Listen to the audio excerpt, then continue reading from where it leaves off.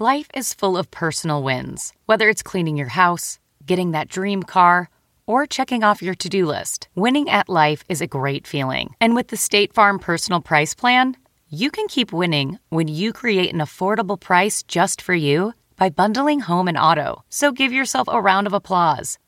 Talk to a State Farm agent today to learn how you can bundle and save with the Personal Price Plan. Like a good neighbor, State Farm is there. Prices are based on rating plans that vary by state. Coverage options are selected by the customer. Availability, amount of discounts and savings, and eligibility vary by state.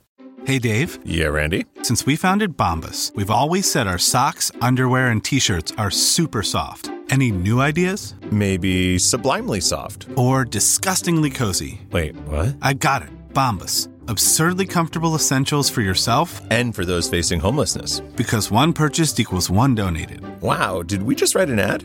Yes. Bombas. Big comfort for everyone. Go to bombas.com/Wondery and use code Wondery for 20% off your first purchase. Welcome to the Nerdist Podcast number 637.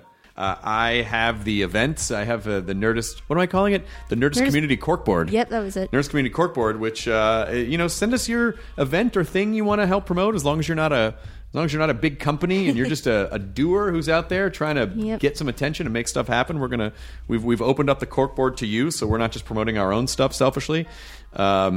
So here's a couple things that I got at events@nerdist.com. Events@nerdist.com. Nice seeming fellow by the name of Robert Duff says, I have an ebook called Fuck Anxiety. Love the show, longtime fan, occasional commenter. And this is his thing. He's a therapist. He's written a self-help book for people that hate self-help books.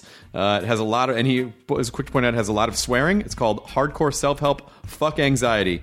That really sounds like a book for me. I'm already on board. Board. That's perfect. Yeah, so that's Robert Duff. You can get it on Amazon or go to hardcoreselfhelp.com. Lauren Bach and Bridget Fahey, they're going to be at the Adelaide Fringe. They're going to be performing at the Producers Bar, The Cranny. That's on Grenfell Street, which means a lot to you if you are in Adelaide. February 28th, March 1st, 3rd through 8th, 10th through 15th. 6 p.m. The show's 50 minutes. And if you go to Adelaide Fringe site, then go see comedy anyway. Go to the Adelaide Fringe anyway, and also see Bridget and Lauren. Also at VHS Dude on Twitter, there's a guy named Ralph. He's doing a showing of the Zucker Abrams classic Top Secret on Saturday, February 21st at 10 p.m. at the Frida Cinema in Orange County. It's a 300-seat theater, and he's just looking for more people to come out to see Top. Why would you not want to go see Top Secret? I have to say, couple sketch fests ago in San Francisco at the Castro Theater, we showed Airplane, and then had the Zucker brothers and Jim Abrams and Robert Hayes on the panel. And seeing a movie like that, I mean, it's fun to watch on your own. But in the theater with other people. But seeing it in the theater with other people, and the jokes hold up, and everyone's a hit. And I'm pretty sure they've screened Top Secret at Sketchfest too. So go to see at VHS Dude, as he's known on Twitter, screen Top Secret, February 21st at 10 p.m. at the Frida Cinema in Orange County. That's awesome. This episode is Ari Shaffir. He's promoting his new special Paid Regular, available now on his site, arishafir.com. That's ARISHAFFIR. And his show This Is Not Happening on Comedy Central Thursdays at midnight 30 is, I believe, how he described it. Yeah. Love that show. Ari's a great comic and a good dude, and he's never been on the podcast before. No. And this one took a turn that I did not expect, and it was really fun. Because Ari has a very interesting history and that I feel like I should have been aware of, but I wasn't. So we go down some interesting different paths this episode of this podcast, so I hope you enjoy it. This podcast number 637 with Ari Shaffir. Now entering Nerdist.com.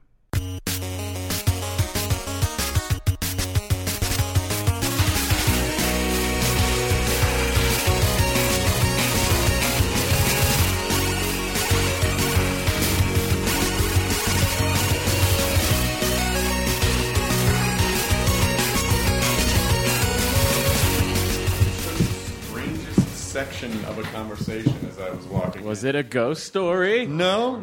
It's just that thing where you just hear a segment of something, and then you go, well, I would love to know what the context of that was. What was the segment? It was a lady talking on the phone outside saying, You know she's a lesbian. You know she's a stud. What's the problem? And I just wanted to fill in the rest of that narrative. What'd she do? What did the stud lesbian do? I don't know. To get that? But it was cool, whatever I'm putting my money on that was one of the people at Relativity, and they were talking about a catfish. Oh, you think so? Because they make catfish here, yeah. Oh. Wait, there's a show about catfishing? Yeah, called Catfish. Wait, hold on. Catfish, the TV show. It's Same about guys. Same misleading people into thinking you're in love with someone. Wow, what? Have you not seen this show? No. It's one of my favorite programs. It's on MTV. I've never seen... How do they know you're going to be catfished? I know the guys who did the movie Catfish. Yes, same guys. They're very nice guys. Yeah. And but I've not actually seen the MTV version. Is it? Do they try to catfish people, or they film catfishers in action? What happens is people who think they're being catfished will reach out to the show. And sometimes what happens is people who are catfishing will reach out to the show and go like, listen, I want to come clean. So you just follow those two stories along. What if it's an actual catfish? Like, what if they go... He's trying to fool a catfish and is falling in love with you? You are now watching Mad TV. You are watching Mad TV. Shot on this lot. It all comes back around. Oh, yeah, it was shot on this lot. I saw the Strokes here at Mad TV once. You did? Yeah, Bobby invited us.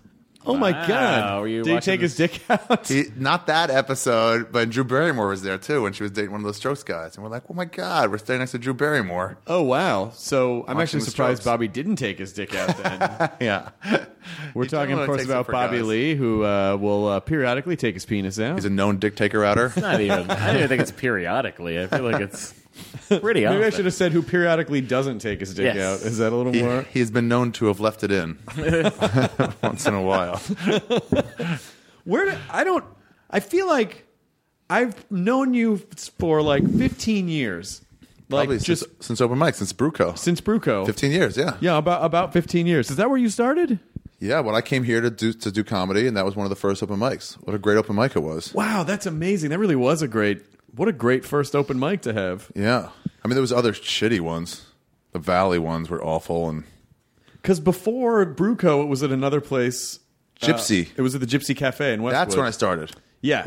That's when I started. Yeah, I met you there, and then it moved over to Bruco. Moved over to Bruco because the Gypsy Cafe got overrun by angry Persian teenage gentlemen who did not wish to be told to not talk out during the show and got very confrontational Sabotage with the open comedy. Micers. What do you expect from a place called the Gypsy? Well, Yeah. it wasn't. I went there once, like, to smoke hookahs once. Oh yeah, Yeah, like later. yeah. There were a lot of almost altercations between the sort of the posturing young Persian teenage Did anything gentleman move into Bruco?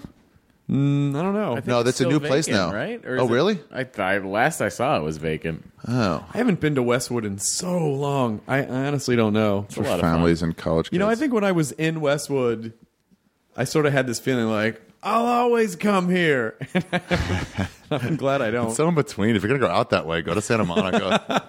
If you're gonna go that far west, just, just keep go an going. extra few Go for miles. the Me, gold. guys, I go to West LA. No further than Victory Boulevard. Well, it's hard. You know, there's only, like West Side comedy is scarce. I know there are some shows on the West Side, but when I was doing open mics, there were definitely maybe 3 that I could think of. There You know was why it's O'Brien's. scarce? They don't need to laugh over there. Novel Cafe was the worst one around the corner from O'Brien's. That was awful. Oh, I never went to that one. You've missed. Did you ever go nothing. to the Unurban? Yeah, the Unurban. Oh, I've done with Unurban, Pam. yeah. I like that one. Yep. I like that one actually. Yeah. That was sort of more. Unurban was also that sort was of got some more like performance art stuff too. It wasn't just some poets. It wasn't just stand up. It wasn't just People doing stand up. stand up with visual But that at least they had a supportive owner who just liked there being comedy there. And a lot of places they tolerate it until Yeah, they've been until convinced. something happens. I feel like towards the end there, Bruco, they didn't even know what was going on upstairs. People just walk through and go upstairs. Yeah, no bartenders No one- ever. It was a 3-story bar, and there were 2 little performance spaces. There was one nicer performance space with an actual stage, and then the room that we did the open mic in all the time was basically just like a small conference room. I don't know what else to... Yeah, but a conference room. When the Gypsy lost me was when they started saying you have to buy something, and half of us were so poor that it was like, Well, oh, that's the thing man. is that a lot of these places will allow an open mic because they think oh, well, a lot of people will be here, and they don't realize like none of these people are going to buy anything. Most of these people are going to bring their own stuff. They're living on a couch. They're just there to go up for 3 to 5 minutes. I remember once when I was running the open mic at Meltdown, we did like a Toys for Tots thing, and like if you brought a toy, you'd get a guaranteed spot. Yeah. And 2 people brought toys. And it was like, wow. Come on, guys. I gave them 5 minutes. Just a little bit of a... Instead of 3? Yeah. You're like, you know what? Like, listen. But yeah, so I feel like the group that I associated you, the guys that I thought that I saw you, I assumed that you were running with was you and David Taylor and Nick Youssef. Yeah. And it was basically guys that would go on to be like the Comedy Store guys. Yeah. Like Comedy Store crowd. Is that accurate? Yeah, we were Comedy Store guys. We didn't know what we were doing, so we felt like fighting was the best way to get to make a way for ourselves. Let's shit on some people here or something. Yeah. I remember there was one show, and the audience, I don't think it was at Bruco. I don't remember where it was, but the audience was not cooperating with the show. And David Taylor would light people up. He said something like, you guys don't even understand, but what I'm picturing right now is all of your blood bathing the back of the room.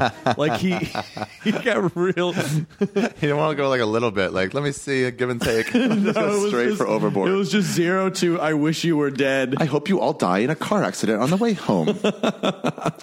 The Comedy Store. You never really hung out there, huh? No, I hung out there a few times. In the old days, like pre-sobriety. Gary Shandling days. Saget would go up there, and so I would kind of follow him around. Yeah. We'd get drunk and go perform at the Laugh Factory or the Comedy Store, and so they would let me up because I was hanging out with him. And the Comedy Store, I mean, my first couple sets when I really started doing stand-up were in the Belly Room. Right. But there was something about the Comedy Store that the environment back then, I don't know, it kind of bummed me out. Like, and I was always a little disappointed that I didn't stick it out there because, I think it was one, and I know that stores come back. It's come back a it's lot. like it's so it's nice, fertile warm ground now. Mm-hmm. But for a period of time, it was kind of a depressing place. But when I look back, I go, fuck though. But people who could survive in that environment came out strong. I've been here 8 years and I've never set foot in the comedy. Really? Yeah. A lot of the biggest problem with it was people said it was misogynist, but I always felt like it was just unwelcoming. And women are used to being welcome. Parking. Oh yeah, to be fair, sports never went. To be fair, parking scared me away a lot too. And I know people are going to be like, "That's a dumb reason," but it's the busiest part of it's one of the busiest Strip. parts of That's Sunset why I would Strip. always see Nick at the fucking Improv. Yeah, why would I deal with Sunset? What's parking the point? is like $20 all around there. Yeah, and also far. Like it's not right next to the. So it always seemed like. Yeah, by the time I go there and park, and then Plus, we're talking about not being able to buy food at an open mic. You're going to buy $20 for parking to go maybe get a spot at the store. But now that I have money in Uber, like it's on. Like, that's why you're there all the time. I remember being in the cover booth. You walked up, and I was like, "Where do I know you from?" And he was like, "You told me where," and I was like, "Oh," and you were like, "I'm way fatter now." And I was like, did I say that? Something like that. That's really funny. Oh, I was slowly becoming self-aware. You were drinking a lot. Those days. Oh my God. But the Comedy Store, it really, like, the thing that I kind of love about it, and I don't know if it's changed, but like the bathrooms had like mirrors and black toilets, like mirrored.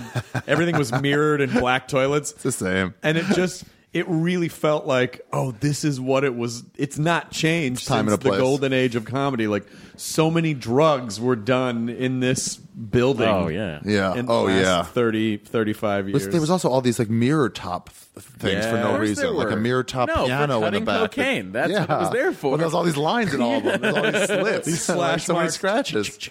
Those now, it's kind of funny to think that those should be donated to a museum. Like, Sam Kinison did cocaine here. Museum of Cocaine. In Phoenix, Arizona. God, if there was a comedy museum, presented by the Escobar family, it would be a fucking bummer. Like, the comedy museum would be a real bummer. It would be. There's a Dangerfield exhibit right now at the Grammy Museum I just saw. Really? Yeah. We're talking about Rodney Dangerfield? Yeah, Rodney Dangerfield, yeah. Why at the Grammy Museum? They got one of his suits there with a red tie and like a bunch of articles and like footage of him. Really? I Maybe assume won Grammys. He won Grammys for spoken word albums. Spoken word. Or comedy. Oh, that's rad. Otherwise, why would that be there? But yeah, it's there right now. Remember when the Museum of Radio and Television came out? Everyone's like, this is amazing. We'll never not need this. And then 3 years later, the internet came. Useless. Everyone has a Museum of Television Radio in their pocket at all times. Called YouTube. Anything. That's such a bummer. No, guys, I want to go in and find some old Merv Griffin shows on microfiche or whatever. Yeah, you really would. You could go in and and even then people would have to donate libraries of things to be able to get it. So it's not like they even had access to everything. I went a couple times. It was cool. Watching, it is cool. Old comedian specials. It was a cool place. It was a really cool place. Never been there either. So parking. When parking, yeah, that place. Forget it. Beverly Hills. How did you guys get into the Comedy Store? Were you working the door there? Yeah, I had never heard of it. I mean, it's been my home for 15 years. I had never heard of it. I was looking for the Laugh Factory, which they used to have a show on Saturday nights. Yeah, live from the Laugh Factory Live or something like that. So I figured I should get a job in comedy and then work my way in. I didn't know how to do comedy. Where did you come from? Maryland. Graduated University of Maryland. And then I drove out, and I passed a Comedy Store. I was like, oh, I'll go apply to that place on the way back. Oh, wow. And then I just never left. Yeah, so I got a job on the phones, answering phones. Duncan Trussell trained me on the phones. Yeah, he'd started like a month before. And then worked the cover booth, and then the door and everything. I waited a little bit when the waitresses didn't show up on time. I was a manager a couple times, assistant talent coordinator. Wow. Built a website, got fired off the website. Worked 2 weeks on the website, rebuilding it. They had lineups from 6 years before. It's fine. None of these people are even here anymore. I put a link in, like a little, like the size of this cap of directions. Just showed a little car. It's directions. What is that? Well, people can click on here and so they can find out how to get here from the 101 or the 405 or the 10. People know where it is. Well, Mitzi, I work the phones and people call all the time for where are you from? Here or somewhere else? Somewhere else? Well, then you don't know. People know where it is. It doesn't take up any space. It's just a link. You don't have to click on it and read through if you don't need directions. Take it down. You're fired. It's not. It doesn't exist. It's like someone arguing like, there's no room for another sofa in here. Okay, we don't have livable space. It's literally digital space where there's just a picture, a photo of a sofa. It's put in a book somewhere. That's all. It doesn't take up. I think she was like paying by the word or something.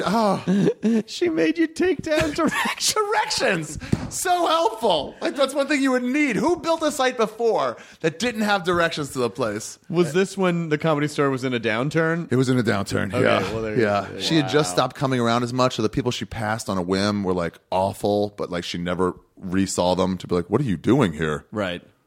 So it was just like, and then Dice and Eddie Griffin just ran the place. Really? They would go up for like, they would race to get there first, so you got to bump the entire lineup off. Oh, that sucks. Yeah. So then the door guys, we were fine. By 12:45, 1 o'clock, they'd get off and they leave the scraps, and we were like, cool, scraps are amazing. I would love those. Who's attending these shows at this time? Audience members, you mean? Yeah.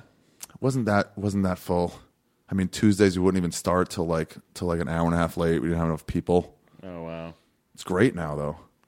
I mean, I don't know if you've seen it, especially, well, you're partially responsible for the rebirth of comedy. How is that possible? Talk about comedy to a large audience.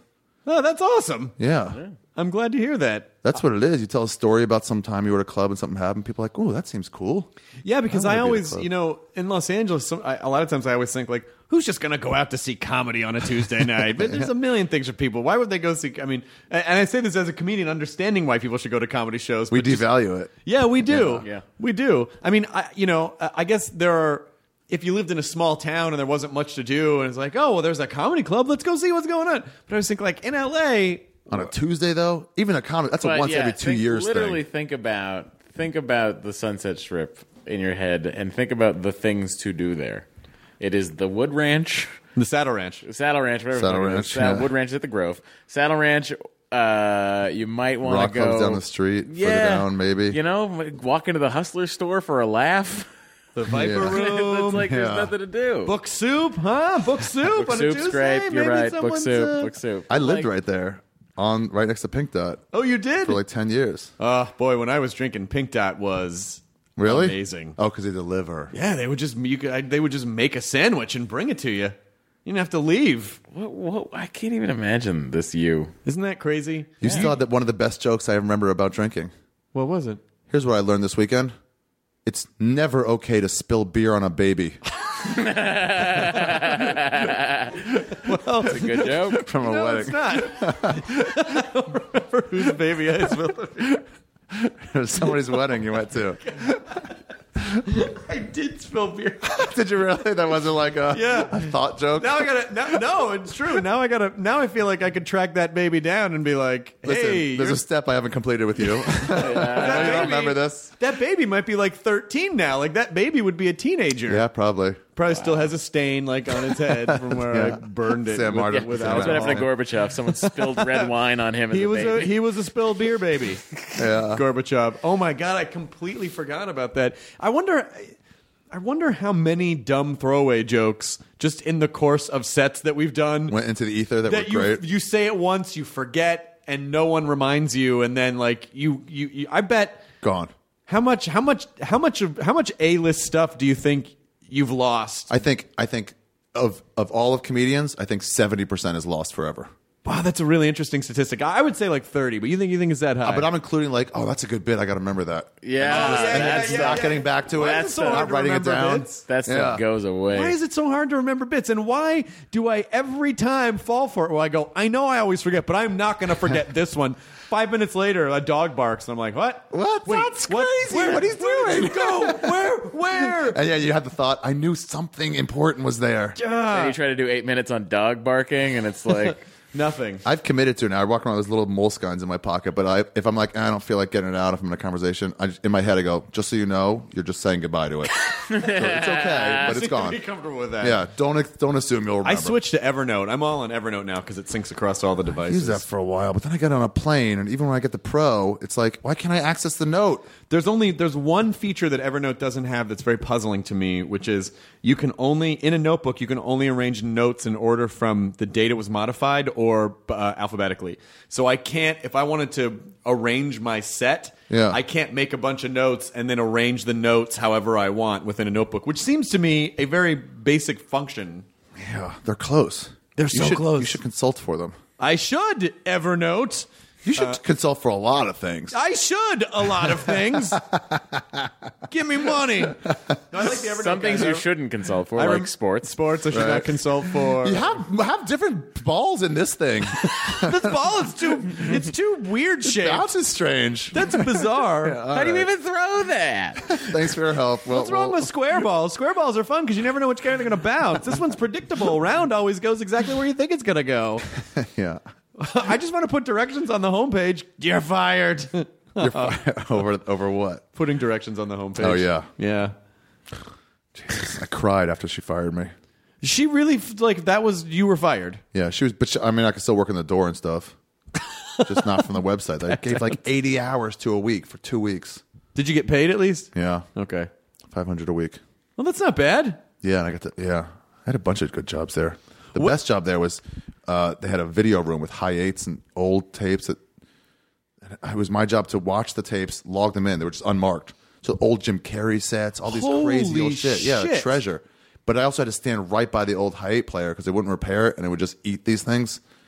So anytime I heard, I just stop it and like pull it out with a screwdriver and get it all out and And I was like, it costs $75 just to get a new player. And like, nah. You're fired. God damn it, I'm trying to help this place. Yeah. What were you doing with all the hi-8 footage? Just saying what's on there. And then when E did a True Hollywood Story in the Comedy Store, that's right when I was working, and I was like, I just got them the footage they needed. Did you save any of it? No. Fuck. Wow. There must be epic. I was gonna digitize everything. That was gonna be the plan. Because there must be a lot of that sitting at the E library. You know what you think? You know what you think about it.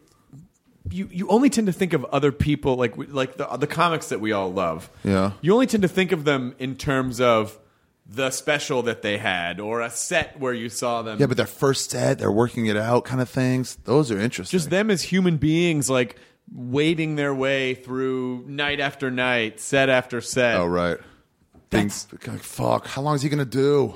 I want to go on. And you're like, you don't picture Sam Kinison saying that or Jim Carrey or... Wow. Williams or Pryor. Were you at the store one?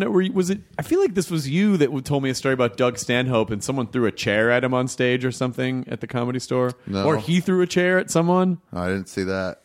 I've seen chairs being thrown at people. Really? Yeah. What does it take to get a chair thrown at you on stage? Late night, booze. Oh yeah, okay. The combination of those two things. I guess when it happens, you probably kind of go, I'm surprised this doesn't happen more often, actually. Taylor's such a... I get lumped in with him. I'm not as mean. My comedy's not as mean. But, like, he would say, like, no, the base of the mic stand is really good if you pick it up. You can jab it at people. It's a really good weapon. Oh, my God. Yeah, but just the fact that he was thinking that way. He needed a weapon. Just that he was thinking in those terms where it's like, these aren't mean streets, man. This is your attic business on the Sunset Strip. You don't have to think in terms of self-defense. Unless an anomaly occurs, you're usually not going to have to protect yourself on stage. Yeah. When did you... Because I think we all kind of go through the punk phase where we just are trying to shock people. Yeah. Just to get some reaction. Some reaction. It's sort of like what a misbehaving child does. Like, I think most comics have that brattiness. Have that period in their set where they're like, I'm just going to... Just to get something, you know, like they'd rather rattle the audience or gross them out rather than, you know, like if the joke isn't working. Also, we were bad, so we could easily fall back and like, just too edgy for you. Yeah. And it's like, no, you're an awful writer and a performer. Okay, I guess I'm too smart for the room. No, not a great joke. What do you mean? Yeah, You're too smart. Why is that the reason of your failure? That's such a leap. They all went to college in the audience. No, at just this too smart. bookstore. Yeah, I don't know. Just too smart for the audience. All right. Yeah, I don't know. It is. Those meltdowns are always the most fun. Yeah. God. Yeah, I don't know when I stopped trying to do that. I just started trying to get better, I guess. I don't know. It wasn't like a decision. I wasn't always trying to shock people, though. But I'm still on that side. Well, you know. Yeah. I've done at midnight. Yeah. I like, you know, jokes that make people go, oh. Come on. What are you doing? I don't know. I'm a little darker, I guess. How dark was the special? Not as much. I mean, I'm still lumped in as a dirty comic, but I don't really I had like one sex bit in there in 72 minutes. Special. I mean, there's some anti like U.S. government stuff. Things like that, I guess, would be like darker or more like subversive. More subversive. Let's say that. Okay. I don't know. So the NSA put you on a dirty list just to keep, just to keep you down? I think it's just from when I started, if people knew me as like a filthy comic. Because I was so religious that I was like, every time I had sex, it was such a shock for me. You were super religious? Yeah. Oh, I didn't know that. Yeah, until after college. Well, in college. I went to yeshiva for 2 years in Israel. Uh-huh. Lived there. Studied like rabbinical school. Oh, you're Jewish? I'm kidding. Come on. Come on, guys. You, Hardwick. Ari Shafir. The Jew. Yeah. My people were not allowed in your dad's bowling alley. They could go there. They just wouldn't want to. Exactly. I mean, in those days. Where was it? Nashville? No, it was in Memphis. Oh. It was in Memphis. Memphis is more redneck than Nashville, right? Because there's no music influence? There is. Well, Nashville has a huge... Nashville's actually more musical than Memphis. Memphis has a crazy music scene, but Nashville is like, that's where a lot of the country record labels are. So they have different, that's where they're you know, like there's different music heritage there. I think Memphis's musical heritage is dirtier. Yeah. But it's, you know, it's a good town. And there were a lot of Jewish folks when I was growing up in Memphis. It wasn't just really? It wasn't just like white people and rednecks. There were really, yeah. So yeshiva is that like a personal sabbatical? No, I guess it was just like my parents were Orthodox. Everybody in my first school like did that into yeshiva for a year after high school. Study from like as soon as you woke up. Study for like 30 minutes before morning services. What are you studying?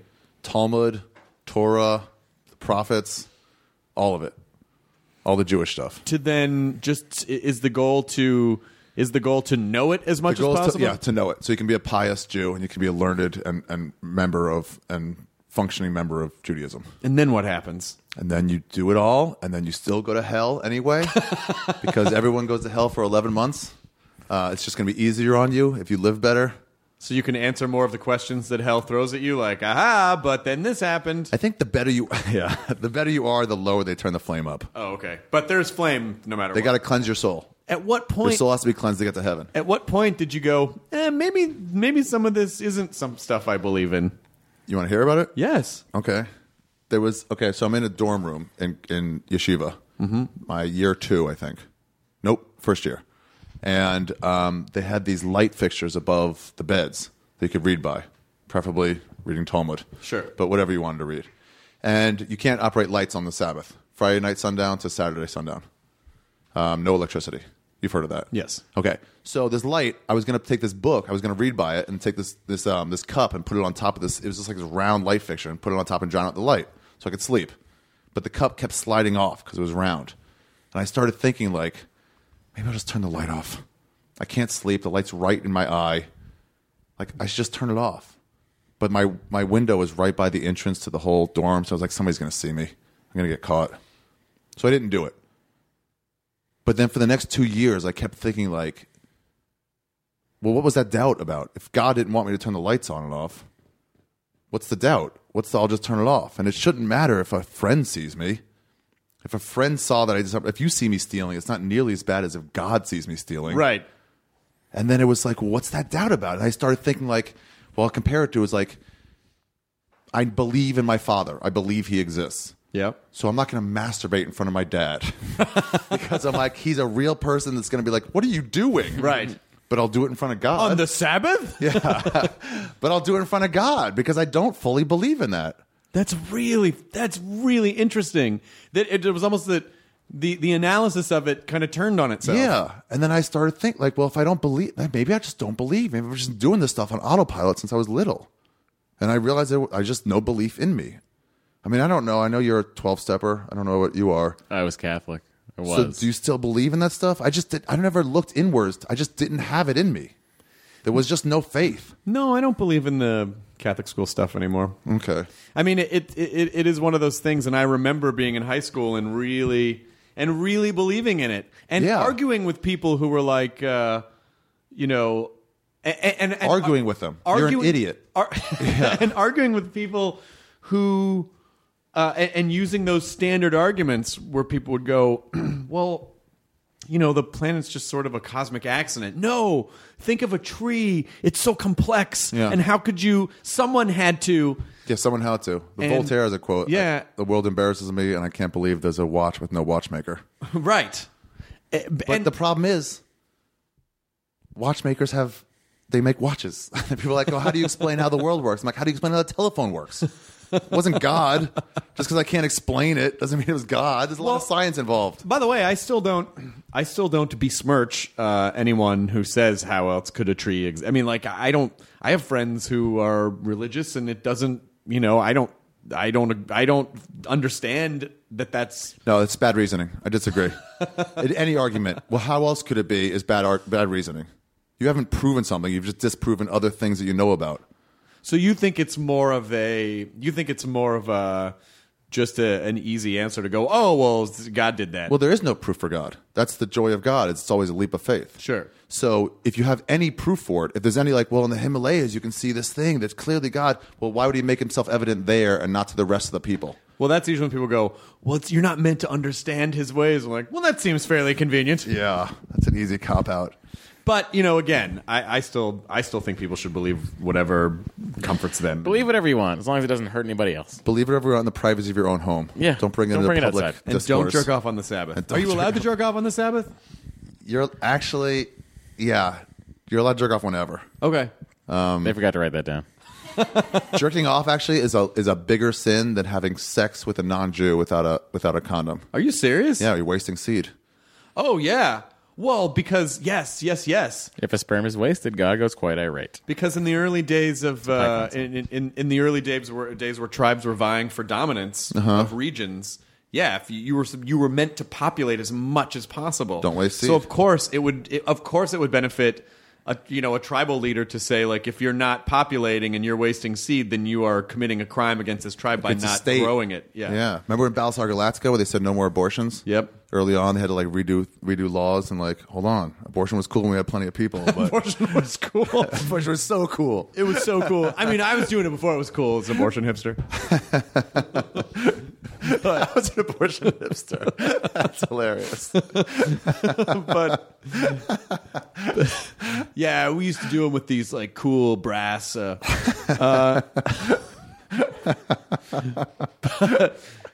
So you remember when you were you remember pre losing your religion and then losing it post. I was in Yeshiva University. I come back to America. I was in YU, which is like a split curriculum college. Which sounds like YU. And then I just stopped it all right there. How was your family with that? Not great. No. How do you even tell them? I had to tell them I didn't want to go to Yeshiva University anymore. It was a waste of money, and it was like, why am I taking all these courses? I don't believe it anymore. I've been eating Taco Bell. Tell me what you think. So that was one of the first, because it was right there near YU. Yeah. So it was a Taco Bell. So it was one of the first places I stopped keeping kosher, and it made me nauseous, made me sick, and I threw up a couple times. Yeah. Is that because of guilt or Taco Bell? You know, maybe a little column A, little column B. Yeah, okay. I just don't know. Well, also, if you had been eating a specific diet up to that point, and you're introducing a bunch of new chemicals or whatever it was into your system, yeah. I mean, I would imagine, because how old are you at that point? Like 16, 17? No, I was 20. You were 20. Yeah.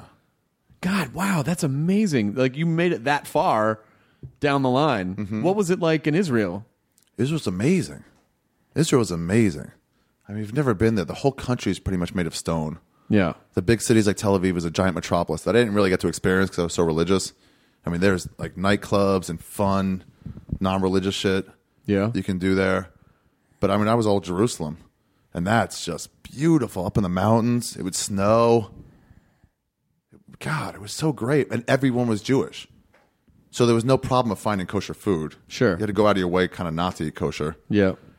And then, like, you would dance on, like, the day that the Torah was given to the Jews. You would dance all the way from yeshiva all the way to the Western Wall with, like, 75 guys singing and praising God. It was awesome, man. It was my first time I succeeded in, like, a school atmosphere. I was always the worst student. But then when I got there, all I had to do was sit and study. There's no tests. Did you ever think about going back and starting an open mic in Jerusalem? That would not work. I wanted to go there. Rhodes always talks about going there. Wanted to do a gig there. Tom Rhodes? Uh-huh. Yeah. But I'm like, then I got to see all my relatives. There's no way I can go there and Could not you do see a set in Hebrew? No. Not anymore. I could have then, probably. Except the comedy part. Except for the comedy part, yeah. But my language has gone way down. I mean, it really... so much fun. To see how far to the other side of the spectrum... Yeah. That's... I mean... And guys like me and Pete Holmes and Kurt Metzger... Like, we're the ones I know that were, like, raised religious. Right. And we've sort of rebelled against it. That's what I was going to say. I'm dirty. I was dirty because, like, sex was like, I can't believe this! So when did you lose your virginity? 23. 23? Yeah. So it was, like, the biggest thing on my mind. Did you throw up like Taco Bell? I threw up in a way, but it wasn't like Taco Bell. Did you feel guilty at all, or were you like, oh, yes, this is what I should be doing? No, by then it was normal. First girlfriend, Kate Hicks. We loved each other. We both lost our virginity to each other. There was no guilt on that. Not by then. But telling my parents. My mom was upset because I was going to lose like the like tradition and the sense of like community. My dad was like, "You're lower than a dog." Really? That's what he said. He goes, "Even a dog believes in God." Do they though? I don't know. I didn't feel like I was in a position the to Pope check him. Said dogs go to heaven. Scout, God or no God? Yeah. Oh, agnostic. Silent. Yeah. So, did you ever repair this with your dad? Yeah, after a few years, he got to like. I think he saw some. Okay, so my aunt had married into a family, and her stepkids, one of them married a non-Jew, and the dad was just like, "You're done. It's over." He started saying I think he started saying the prayer for the dead. Oh my God. Yeah. It was bad. So my dad saw that. Like, they would kind of tear apart a family. And then he also started having grandkids. So then it was like, all right, so one won't. Right. Who gives a shit? Where do you think people... Because I think a lot of times, you know, not just with religion, but with lots of things. Yeah. When there are contradictory rules, yeah, it doesn't always make people go, oh, maybe this system is flawed because this and this can't possibly coexist. Yeah. They just somehow rationalize military people around never it. go, I was sent to Iraq on a false mission to, just because there was no weapons of mass destruction. Clearly they lied about it. But they have to be like, no, I'm defending your freedom. And it's like, no, that's what you signed up to do. But somebody gave you bad orders and you're defending something else. So what can you think of stuff in your head that you were, that you knew was contradictory that you still were like, no, but I guess this, because what I'm getting at is how a parent can go, you're dead to me, knowing that your offspring is, supposed to be this entity. Treasure thing. Yeah. My dad didn't quite get like that. He saw that it could be a problem and could be like a reality. So he went against it. But no, I don't know. The only thing I saw, not from religion, but somebody told me not to leave a CD on pause because it'll scratch up the CD. And I believed that for 10 years. And somebody's like, how would it scratch a CD? The laser would just burn right through. Yeah, it spins. It just spins, man. Same rate as when it's playing or not playing. Hey, man, it's just going to spin. And I was like, no, but the scratches. There is no God. And then immediately that's where your faith starts to crumble. Yeah. No, there weren't that many contradictory things. There's always an answer for it. I was trying to think. There was one thing I remember discovering in Israel, having a real tough time with it. And then having to figure out what the answer was. Oh, advising my non-religious friends to stop fucking non-Jews. Oh, wow. Yeah. Because if you tell somebody they're sinning and make them understand it, then the sin kind of counts. If I give you a kosher hamburger, but it's really not kosher, you haven't done anything wrong. You didn't know. It's not your fault. You're scot-free. But if I tell you it is not kosher and you eat it anyway, then it's on you. So it really is about intention and willfulness. Yeah, so if I tell them that it's bad for you to be hooking up with non-Jews, you should be dating Jewish girls. Right. If they then continue to do it. They're not sinning, so their ignorance is bliss equals not sinning, technically. Yeah. Because no one ever told them. Yeah. And you didn't want your friends, you didn't want to have a boner buzz kill, so you were like, I'm just not going to I had big rabbis tell me, you got to go higher up. I can't give you an answer on that. Oh, wow. Yeah. It's pretty fun. How do you think most people justify that stuff? Justify what stuff? I mean, how do you think they justify around the contradictions? Did you ever talk about it with any of your friends? Well, the thing with the Torah is there aren't really contradictions. It's all Talmud. It's all logic based. So nothing contradicts with each other, or it would come up.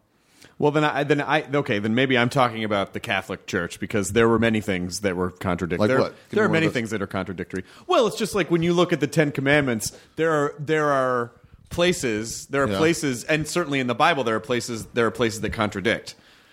And so it's, it'll be like what people command you to do is different than what it says in the Bible. Right.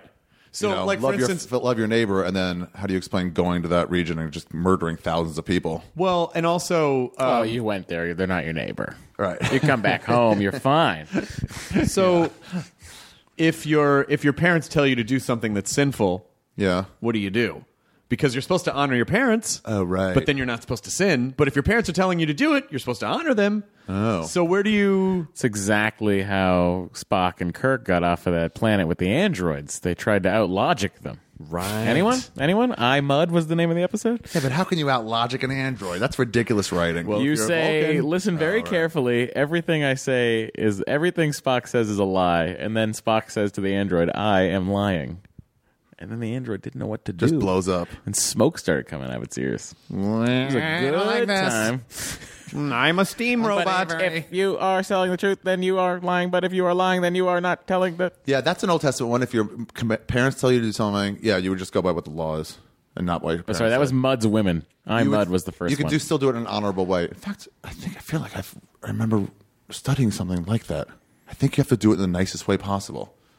Saying, Mom and Dad, I appreciate everything you've done for me, but I can't. So the rules of the rules of the Talmud and the Torah are pretty cut and dry. Yeah, and everything has a reason to it. Like that if you accidentally kill somebody, you got to pay their wife because you've taken away their income, right, for the household, especially back then, right. But if you kill a doctor, you owe them a certain amount of money, let's say 100 shekels, and if you kill a garbage man, you owe them like 10 shekels. Oh wow! And they're like, "What do you mean? Are you saying life is worth more than other lives?" And so the Talmud is all just analyzing that. And they go, no, it's not that. Every life is equal, but their cost of living has to be met. So they're used to a certain way of living. How many, because, a lot of these rules were created when our culture was a lot different. Oh, yeah. When basically... They don't apply anymore, Hardwick. When science and religion and politics were all kind of the same thing. Like the same people were... What if you find a piece of meat on the ground and there's 3 restaurants and 2 of them are kosher, 1 is not kosher? Are you allowed to eat that piece of meat? No one's eating meat off the ground. Why are we still studying that? What are you talking about? Is that on the Jewish SATs? Yeah, it really is. That's like a standard thing they gave us. The JSATs. The JSATs. You find a piece of meat. You accidentally drop a piece of ham into a vat of soup. Well, it's over 60 amma. Isn't there an old... And, before I get into this, I apologize to any Bible scholars out there who are going to be like, oh, you got it wrong. Yes, I know. It's been forever since I was in high school. But wasn't there I actually remember my mom cried because I was taught by Jesuits, and Jesuits were, at least the ones that I was taught by, were liberal in terms of their interpretation of the Bible and everything. So we were taught like it's symbolic, don't take it literally. It just means it's supposed to be a series of stories that were told at different times and then sort of sewn together. And of course, I told my mom that, and she was like, "What am I paying for?" Yeah, but they told us no. They said it's symbolic, but it's also stories really happen. But it's also really happen. But just the idea of if your brother dies, you have to then take up the responsibility of procreating with the wife. It's like, how do... And I'm not asking this in an accusatory way. I'm genuinely curious.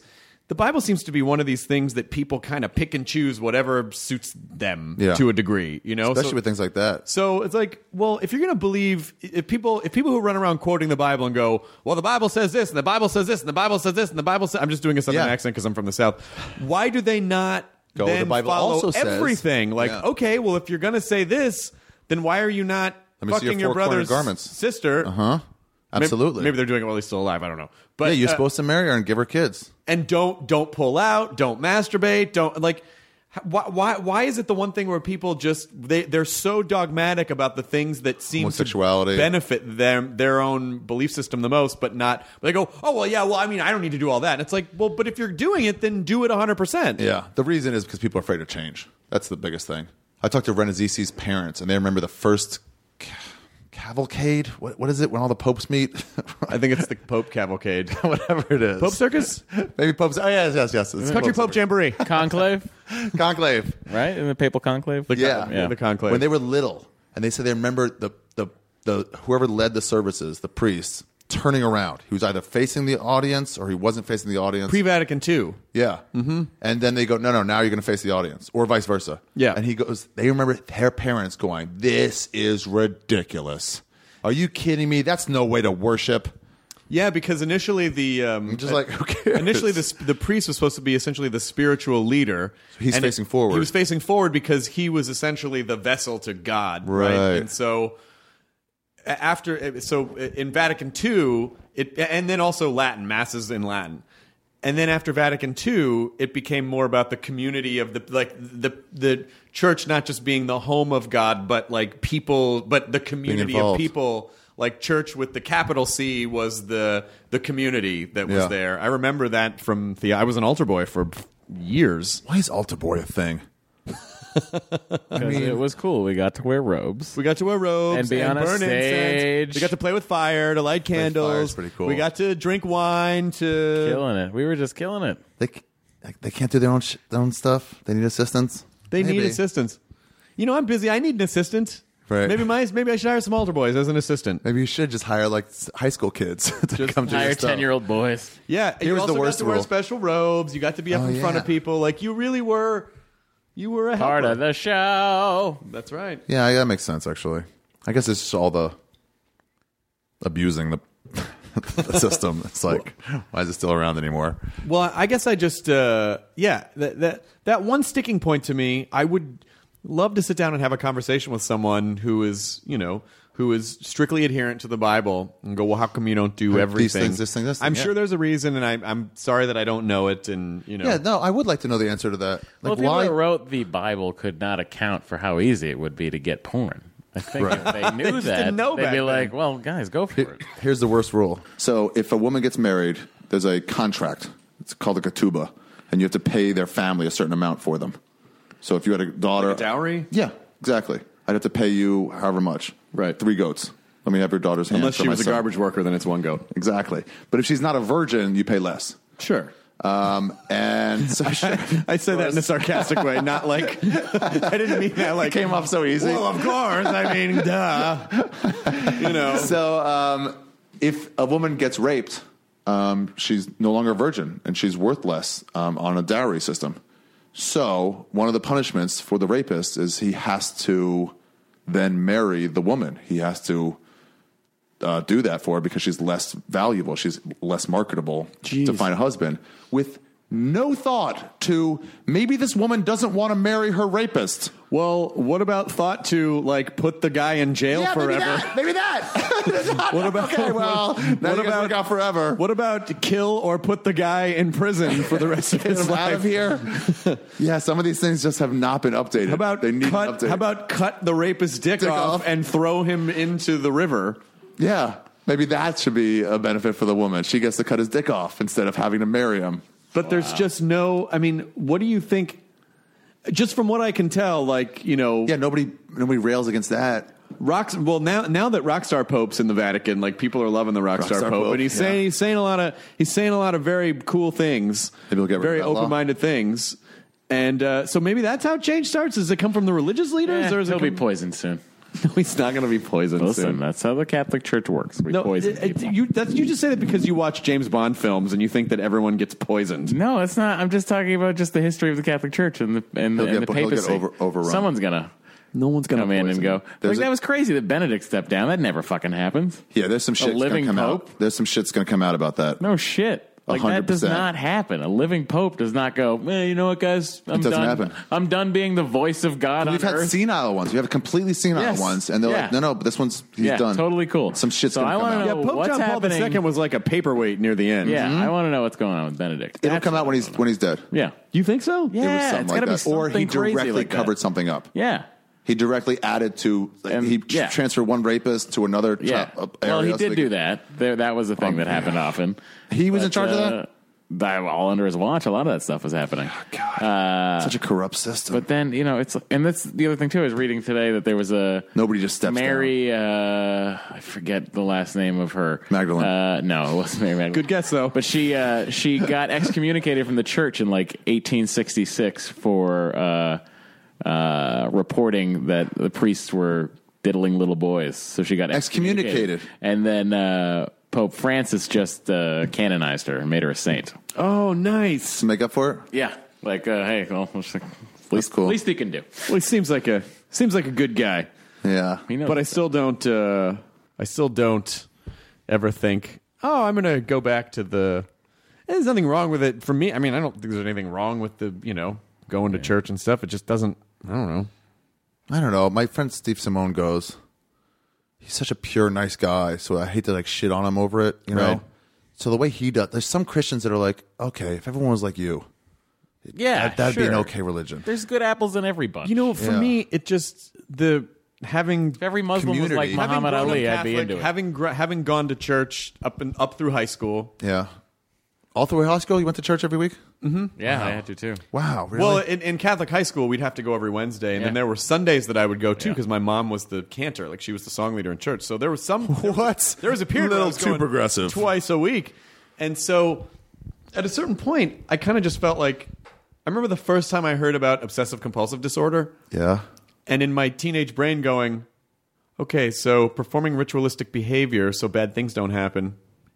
Isn't that what I'm doing every week in this? Yeah. Knit, seal, knit. So bad things don't happen. Sit, kneel, stand, kneel, stand, sit. Say this. That was always my big Not problem. 6 rosaries, 7. I always would say that to my mother. I'm like, this is ridiculous. Why are we sitting, kneeling, standing? What is this? Just get all of it done at once. Do all the sitting all the first, kneelings. all the kneeling, all the standing. You know what I think happens? I think if you pass a certain point in your life, there's a certain threshold that as you get older where you just don't have energy for shit anymore. And if you get to that point and you still are you're still involved in your religion, you go, you know what? I don't know, but I just go. I'm in it. I go every Saturday. I'm not going to change now. Yeah. But if you fall out before that, you're out. Then you're out. Yeah, I think unless something crazy happens and you have I almost died and I had a vision and now I go back and I'm devout and I'm spreading the word. Yeah. Did you see that one of those kids that said that he went to heaven when he had that accident, admitted to lying? God. Here's the thing. Yeah, he said, I was just making it up because he got more religious. And he's like, now I feel guilty. Before I didn't feel guilty about the lie, but now I do. And all the people who followed him, where are they now? Yeah. Did they go, but still, it's still real? What do they do? I don't know. I mean, I think it would be really great to feel like, oh, well, there's a grander purpose. Yes, and there's this. absolutely. And there's this, that's the draw. And it's just hard. It's just hard to think that. That's the draw. It'd be amazing. We're all here for a reason. Right. That sounds amazing. That sounds great. And I think we're probably just not all here for a reason. That's just my personal opinion. I feel like we're here. We're this sort of accident of nature, Like why are we here? It's like, I don't know, why it's that rock over there? It just is. It just ended up there. In a universe of, billions of stars and planetary systems, it's not, I think it's not crazy that... In the words of 4-time Super Bowl winning coach Bill Belichick. Oh, garbage. It is what it is. So excited today. Garbage. Did he say that? Yeah, that's what he always said. It is what it is. It is what it is. But again, I say these things, and I'm not shitting on anyone who has religion in their life. I think that's fine. I don't have a problem. I'm not trying to say I'm better than anyone else. This is just what I have come to believe. Yeah. The nice thing is, though, going to synagogue every Saturday. I'm sure it's the same thing for church on Sunday. It's such a great sense of community. Seeing the same people all the time. Sure. Seeing your parents, friends, and of course. How you doing in school? And little Jimmy, he's the insurance guy at the church now. Yeah, everyone got knowing so beneficial. Knowing that no matter what happens during the week, you have that thing at that specific time. Yeah. Well, if you have we had Friday night dinners and Saturday lunches with the family every week, or we go to another friend's house, but generally all together. And it's like you can't let a kid get into heroin when you're with them every Friday night. Yeah, you can't lose them completely. Yeah, I mean the kid's gonna get into heroin on Wednesday, maybe Thursday, I'm but just Friday saying, back at dinner. By the weekend, we're gonna keep tabs on them after a while. Well, my mom is from a big Italian family. Yeah, and so gross on Sundays. Italian on Sundays. Big just Matt and Matt. Family. Which one? All of it. I don't like big things. All the above. Yeah. D. All the above. But on Sundays after Mass, there'd be these huge, like the great grandmother would make. And my great aunts would just make all this homemade Italian food. It was very, very communal. I mean, I really, I understand the draw of it, but it's the getting really literal about stuff. From like, I don't know if it literally, like when people, just make a family get together. You don't have to add these fables. And growing up in the South, there's a giant, like you're in the that's the Bible Belt. Like there's a Southern Baptist. There's a giant mega church. 15,000 people churches, right? And they're frequent. It's not just like one. There are many. I want to go to one of those one time. And so I feel like, and that's obviously not representative of everyone in the South, but there was a lot of that in the South. It's prevalent. Yeah. And I guess I guess growing up, sometimes I was a little disappointed by some of the hypocrisy of on one hand people going. I'm gonna pray for you, because Jesus loves you, and then in another breath say something really offensive, judgmental, or that girl's a whore, or something where you're like, preach, and then you're fucking diddling kids. Yeah, the same week, probably the same day. Oh, I mean, I know that's blaming people and not the spirituality, but it's hard for me to fucked up the message. That's the problem. I just feel like that religion is spirituality plus politics. That it is spirituality with politics, because there is power involved, and there's you got money to build a building. There's controlling people, and there's it's. I don't feel like it's all meant to be evil, but I just mean like politics are human interests. And that's why I think religion is spirituality with human interests, like with selfish human interests. And I think that's why it's easy to get corrupted, because there's power and there's money and there's control, and It's the same thing with cops. It's anything where you're like, ideally this works perfectly. We just need some people to enforce the law. We pay for them, so they'll be on our side. They'll arrest us without shoving our face into the ground. But then you get people. Yeah. And there's no liberal arts majors who become cops. So they're fucking brutes. You know, it's like, what kind of guy are you getting? So it gets fucked up. The idea of religion is amazing. Unless you're in Portland. Yeah, then yeah. Then a lot of liberal arts people become cops. Yeah, their outfits are like 9 colors. Yeah, they have curly mustaches instead of the little push broom mustache. Yeah, I know a bunch of like kids, like people I grew up with that were like fuck ups, constant fuck ups, and like you're just like, what are they gonna do with their life? And then like eventually it's like, oh, he's a cop now.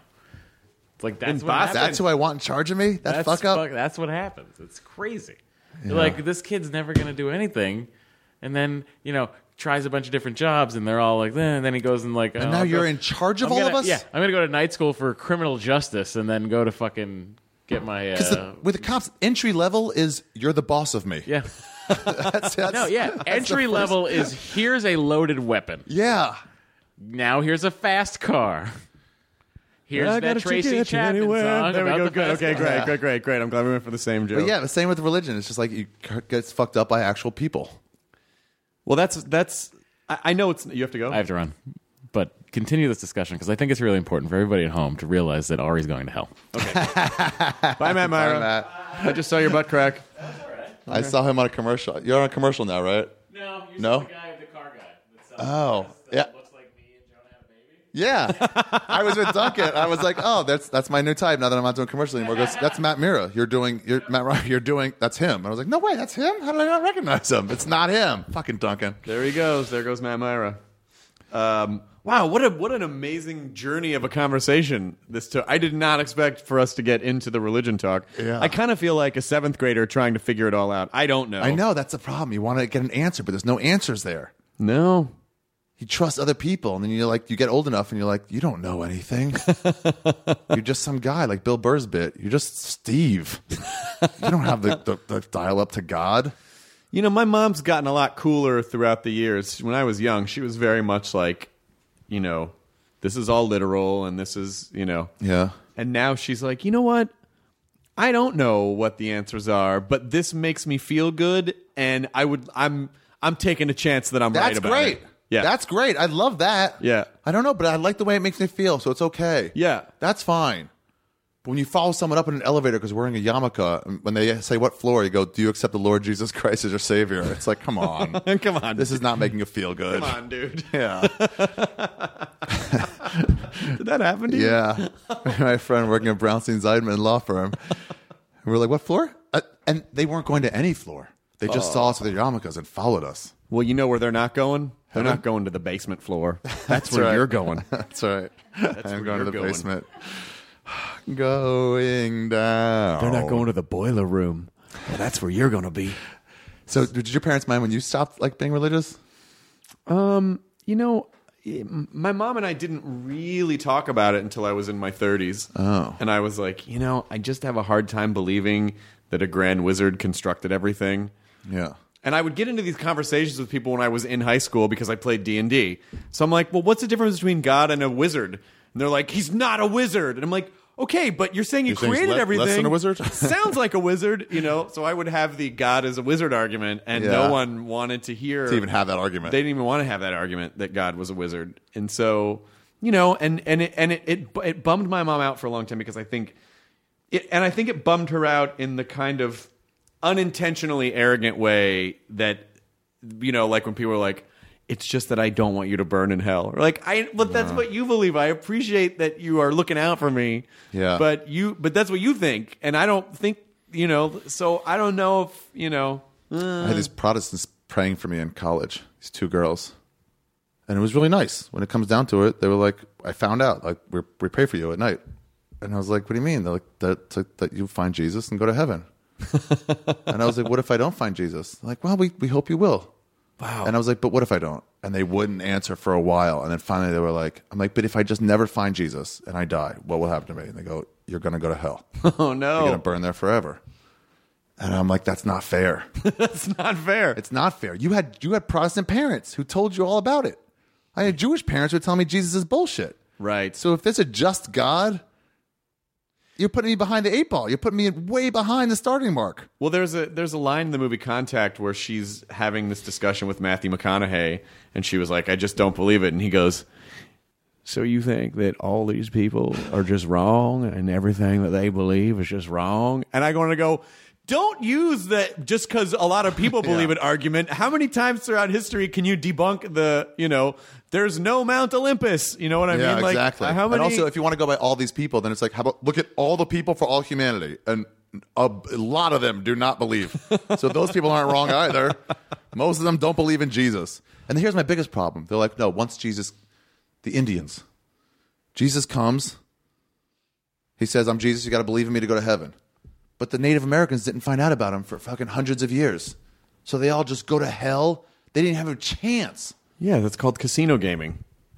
That's their benefit. They get casinos. They didn't even have a chance to go to heaven. How could they ever come to Jesus? He wasn't even around. It's almost like you asshole you God want to is. make you want to make a laundry list of things and go, okay, what about some gripes? Yeah, exactly. So you can be ready for it. Then you were like Bart Simpson in Sunday school, like, okay, well, what if it's a robot with a human brain? Does he go to heaven? Remember that lady they drove crazy? Yeah, that Sunday school lady. Yeah, the dog's gonna. I've been over this. Yeah, I don't know. What were you expecting this conversation to be? I don't know. I thought it was nice. We were talking about. I mean, I liked that it dovetailed into this because again, I don't know. I just know what I think. And what I think is that I don't know, and I'm not. I don't. It's not the kind of I don't know that makes me go. So I'll just subscribe to a thing, right? Without really knowing. Well, I'm at 2 where I'm like, I used to be agnostic. I would start there. I'm like, I don't know. So, but then I realized that was just immaturity. Right. Being agnostic is like being non-committal. It's like the guy in college who's like, I'm bisexual. It's like, dude, you're gay. You haven't had a woman girlfriend in 4 years. Just accept it. Go all the way. It's fine. Just say it. Yeah. But it's like, there's nothing else in my life I'll accept. Even an argument for with zero proof. Right. There's not even a proof available. So why are we even talking about it? Get out of here. What if bears talk? But I don't know. Shut up. Get out of here. You don't know? Fine. I don't know. Stay at home. Do you talk about any of this on stage? Did you ever talk about being in rabbinical school? You know what? I tried doing it early on, and it was just I was not talented enough to do it to carry it across. Now? Yeah, I taught in my special. Paid regular available now. Plug it. Okay, I have a special. It's available right now. It just aired on Comedy Central a couple weeks ago, and you can get it on arithegreat.com. One Ari, I just stuttered. For $5, and I have a Ten Commandments bit in there about how ridiculous it is when you look at it as a grown up, and what these things mean. Well, fuck it, I'll just tell you. Okay, good. The first 3 ones is I'm the Lord your God. Then the next sentence is there are no other gods except for me. And then the third one is don't take my name in vain. And after a while, it's like, hey, dude, it sounds like there's a bunch of other gods that you don't want us to know about. Why do you keep mentioning this? It's getting really obvious kind of a at some point. older brother. Yeah, like you're the only one bringing it up. Yeah. There's no other gods. All right. No one was saying there was. I don't know. I forgot. It how reminds me of when I was in theology class, in freshman year theology class. Yeah. And the way it was described to me by my Jesuit priest theology teacher was, it was that thing that I said earlier. Like, so you have to imagine that a lot of these stories were constructed. These Old Testament stories were constructed at a time where different tribes were vying for dominance, and it was very much to the benefit of the tribal leaders. They go. If there's no other, imagine the worst way you can threaten someone and go, okay, so now we're talking about your forever being, right? So this story, well, and then when they finally wrote everything down, years later when they each had their forever being. They wrote everything down, and they would basically hold up this book and go, hey, slobs, this book that you can't read because most of you are illiterate because most people don't, most people just didn't read. There was no school. There were no schools. There was no education. It was... This book says you better do what it, and by it I mean I, say. Yeah. And if you don't, then you're going to burn forever. How do I know that? Because it says it in this book. But I can't read that book. Well, that's your fault. But I'm telling you... But we're smart enough to tell you. Yeah. So just so you know, we're going to make sure that you are safe beyond. It was because the point was, how else could you motivate people to give you money, to give you time, to give military service in those days, unless you could threaten them with something that they didn't have an answer for. Right. Yeah. And also, it's forever. So you definitely want that. Yeah. That's why they say that they charge so much for health insurance in this country. They just bank on it's your health. There's no amount of money you can spend where it's like, I'm spending too much. It's like it's your life. Yeah. Of course you'll give You them don't care about your kids? You give them another 1,000. You have to. You wouldn't give an extra grand for your kids? Yeah. It's your kids. You should love them. So they just keep banking on So that. we're going to jack up the premium. My friend has cancer who just came back. It's not a sob story. That's not why I'm bringing it up. But she has to get that radiation treatment. She has to, with insurance, has to pay $2,300 each session. There's 4 of them in a month. Oh, my God. So, like, why do we have insurance if you got to pay 10 grand out of pocket? So you don't have to pay 100 grand out of pocket. I guess so. But it's like, just pay the fucking bills. Be better. With the insurance, you mean? Yeah. Yeah. Well. We have like the 25th best insurance in the world, and we pay the most by like 3 times. Ugh. I don't know. I don't want to get into that. I'm sorry to hear about your friend. Yeah. It's all right. She beat it once. She's super positive. She lives in Denver. I was just hanging out with her. She's so positive. It's so interesting to see people like, hey, whatever. I'm already way ahead in life. Oh, my gosh. Yeah. And then you see people bitching in our about circles nothing. like, man, nothing's going right. Like, yeah, everything's going right. You get out of fucking bed every day and you're fine. I've only got like 3 guest star roles this month. Nothing regular. You don't have to spend. Is that Pauly Shore? No, it's not Pauly Shore. Okay. You don't have to spend 10 grand a month on on radiation therapy. Everything is not going shitty for you. Yeah, I appreciate that. Yeah, I have a friend who is a friend of his, an ex-girlfriend of his. They're still friends. She's going through it too, and he said he was talking to her on the phone recently, and she was just basically moaning from the pain from the chemo. Yeah. And, and everyone else he encountered that day, if they started to be like, man, today was he was like, no, it wasn't. You did not have a rough day. Trust me, you did not have a fucking rough day. Yeah. Yeah. It's all context.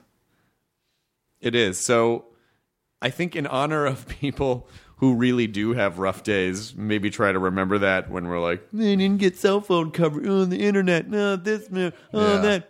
Like, my life that sucks. Bad. Yeah. You know what I like to say sometimes? My life is worse than Ethiopia. To just put it in context. Every time something goes wrong, I'm like, oh, I gotta stop for gas. My life is worse than Ethiopia. It's just the worst. Clearly, it's not. Gotta stop for gas. Yeah. My windshield's dirty.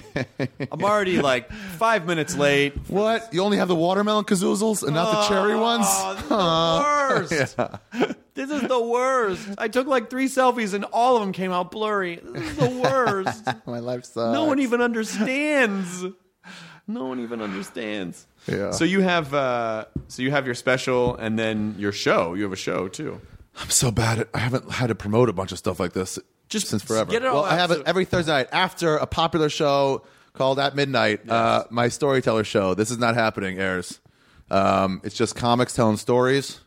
I've wanted to get one Chris Hardwick on for probably 4 years. I know, and I apologize. All right. My schedule really sucks. I want to do your show because I know that I'll get a new bit out of it because I'll have to tell a story. That's what Motion I talked about early on. He did one like early on, and it's like just forcing yourself to do it. It gets like, oh, and then he gets that stuff goes into his act. Yeah, I've got half my act has started with that. Anyway, I know you have stories. That's why I wanted you on. No, I absolutely want to do it. You have this weird thing where I was talking about with you before, where I'm like, oh, you're going to Vancouver. Go to Whistler, go skiing. And you're like, no time. Yeah.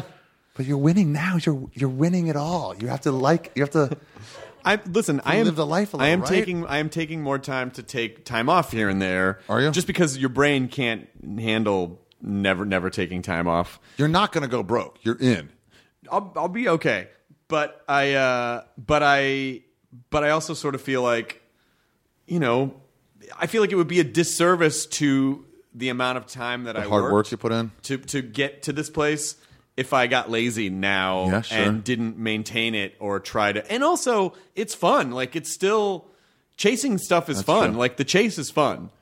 It's That's like true. once you get something is a moment that happens. You're like, oh, I have that thing now. Yeah. But it's the pursuit of that thing or the anticipation of that thing. And so you constantly have to be challenged to, to get super excited. I just think it's There's also no such thing, I'm sure you realize this now, as making it.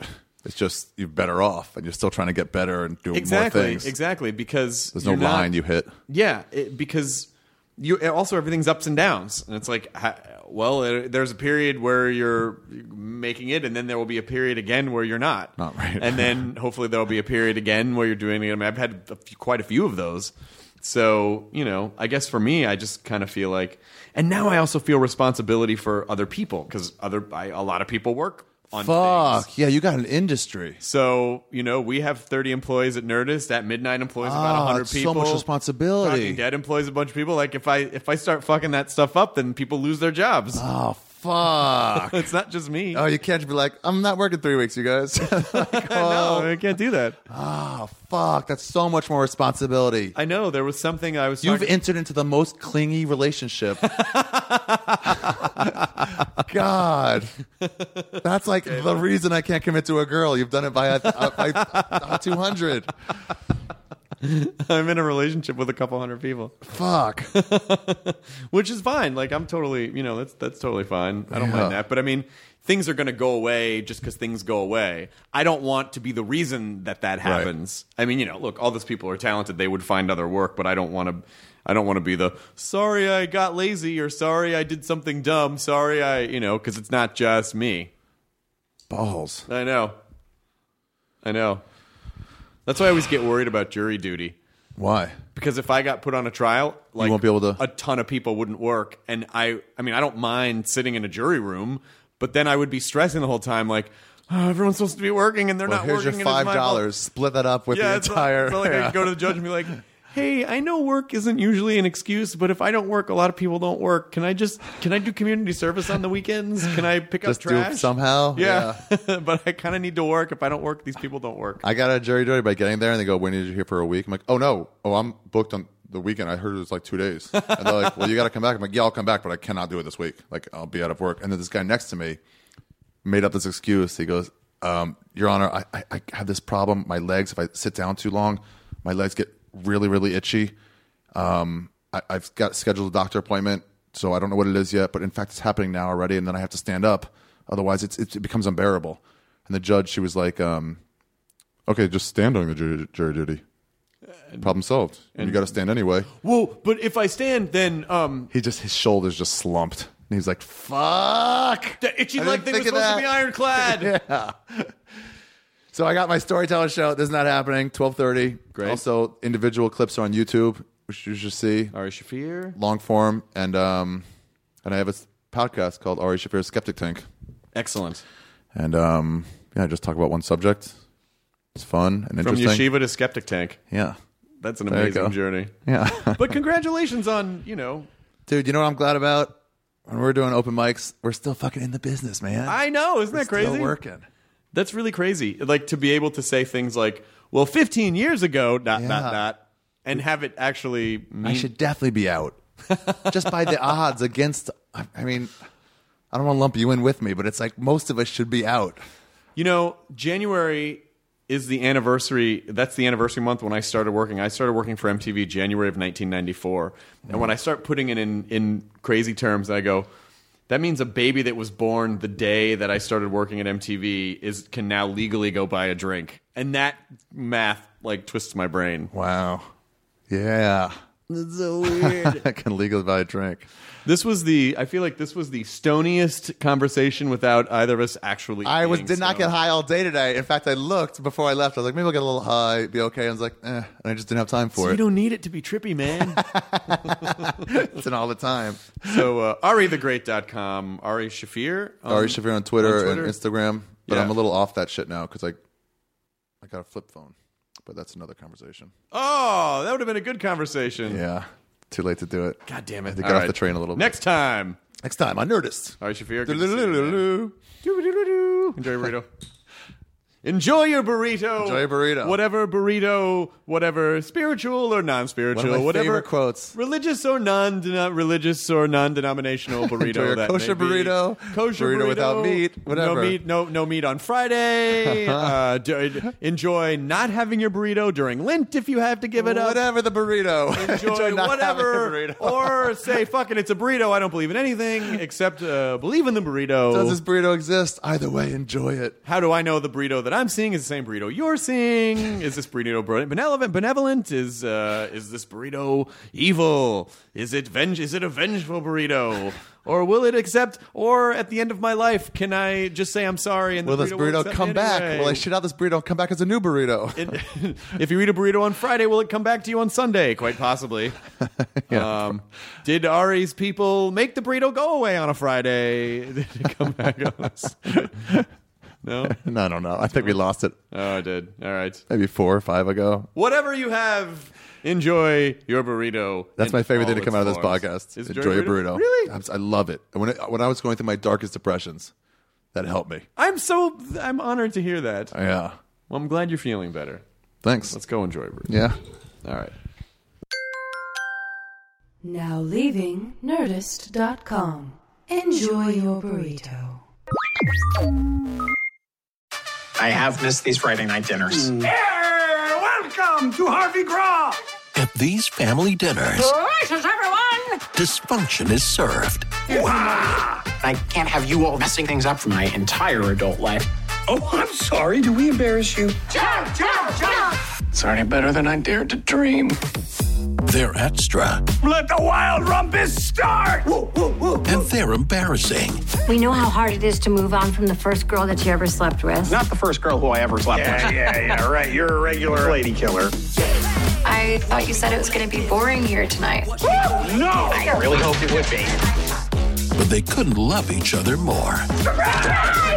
It's Mom and Dad being totally normal. Wow. So, dinner next Friday, everyone? Wouldn't miss it for the world.